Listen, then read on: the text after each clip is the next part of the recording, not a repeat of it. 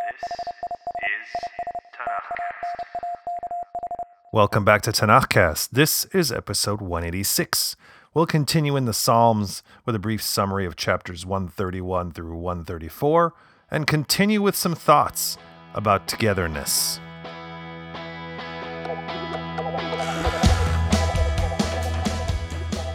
If you're keeping score at home, Psalm 131 is the 12th Song of Ascent in the series of 15. 3 verses in all. The poet confesses that, quote, "My heart has not been haughty, nor have my eyes looked too high."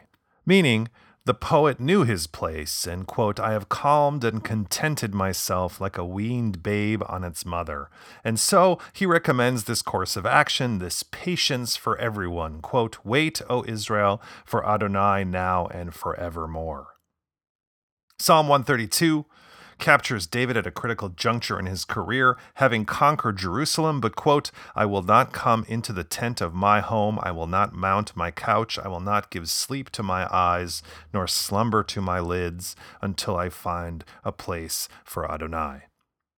And in exchange, the poet tells us, God promised David that his descendants would rule and that his city, Jerusalem, would command God's protection.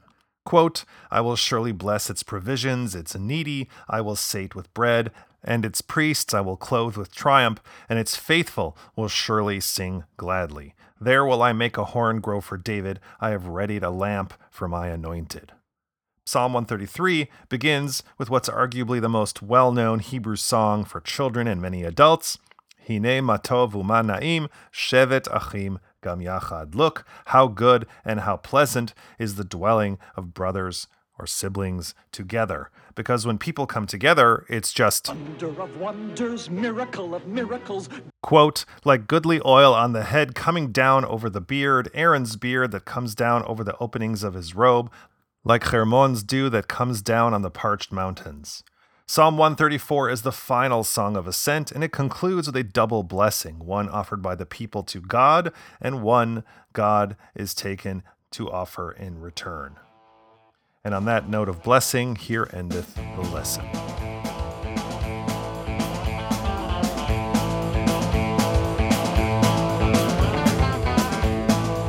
Psalm 133, as I mentioned before, includes a line that has probably been sung in practically every Jewish setting.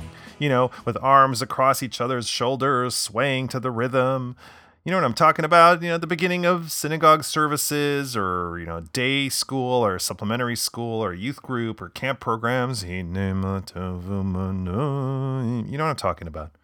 But there's a little something that's always bothered me about those words. Not the sentiment, the words. We can all get behind the sentiment. It's a message of unity and togetherness. Look how good and how pleasant is the dwelling of siblings together. It's unimpeachably positive and lovely. Except there's just something weird about the Hebrew in the second line. Shevet achim gam yachad. Why gam yachad? You could have said Shevet achim yachad, the being together of siblings, no problem.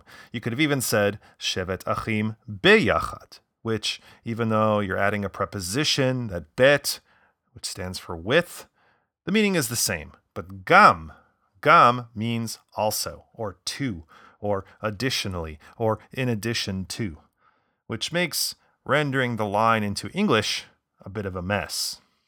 Look how good and how pleasant is the dwelling of siblings also together. What does that mean? Also together. Additionally together. Can there be a being together that's not together that you can add together to? Which speaks, I guess, to the perpetual question about Jewish peoplehood. Yes, 2 Jews, 3 opinions, the desert island Jew who builds 2 synagogues because he wouldn't set foot in the second one. But we have this narrative, as probably every other people on earth, that we stick together and we get along. I guess that's the very definition of tribalism, or whatever you want to call it, in-group cohesion, fraternity, sorority. But sometimes, and depending on the topic, it's not all that clear that Jews get along. If you want to hear some Jews screaming, walk into a room full of folks and say Palestine and see what happens.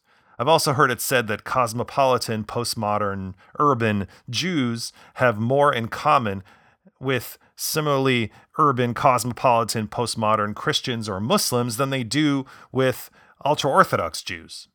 Possibly. And in what esteem do cosmopolitan, postmodern Jews hold their ultra-Orthodox siblings? And how does that work in reverse? Would ultra-Orthodox Jews look at cosmopolitan, postmodern, urban, secular Jews and say, sibling? Or would they look askance or just look away? Have we entered a time in our history, living now for centuries in open societies in the West, and for some of us, almost 3/4 of a century in a quasi-open society of our own making in the Middle East, where we have effectively transcended the tribal urge, or have we simply fractured into even smaller tribes? The poet has an answer. There is a baseline of connection. There is a shevet achim, a being together that is almost inscribed into our Jewish soul, that connects us to our fellow Jew, be they Mizrahi, Ashkenazi, Sephardi, white, black, brown, secular, reform, reconstructing, Orthodox, conservative, of no religion, cis, trans, straight, or LGBTQIA, and everything else in between. But the poet also acknowledges that there are some very significant differences, and that sometimes this baseline is just that, a baseline. A low hum in the background. You know, it's there, but you have to listen closely to really hear it. This baseline, this level of Shevet Achim, however, is not enough for a true connection. We have many precedents in the Tanakh of members of the same family, mostly brothers, but some sisters, who dwell in the same household, but are not together. Think of Cain and Hevel, of Yitzchak and Yishmael, of Yaakov and Esav, of Rachel and Leah, of the brothers and Yosef. You have to turn up the volume. You have to make the tacit spoken, the overt covert. And that's why there's a gam, because sometimes, in addition to the Shevet Achim, the dwelling of siblings, you have to add yachad, together. Peoplehood is no guarantee of unity. For that, you have to work hard and maintain it, which is why the poet exclaims, "Look how good and how pleasant it is," and which is why we sing it as part of practically every mass gathering as a reminder, because we cannot take it for granted, because it requires a lot from us, a lot of compromise and a lot of acceptance. But when it happens, it's truly wondrous.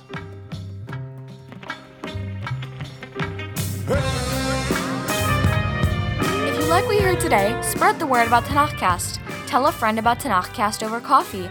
Send another friend an email or text, nothing fancy. Help your aunt who just got her first smartphone to download a podcatcher and subscribe to TanachCast. And if you have a spare moment after all that, write a brief glowing review at Apple Podcasts. Apparently it helps people who might be interested in a little Bible learning vibe this podcast. And it's also a nice thing to do. If you want to help in an even bigger way, support us at Patreon. Just search for TanachCast at patreon.com and pledge your shekels either on a one-time or monthly basis and receive special blessings from the Most High. I thank you in advance for that and encourage you to join us again in 2 weeks for Episode 187, when we continue in the Psalms with chapters 135 through 138.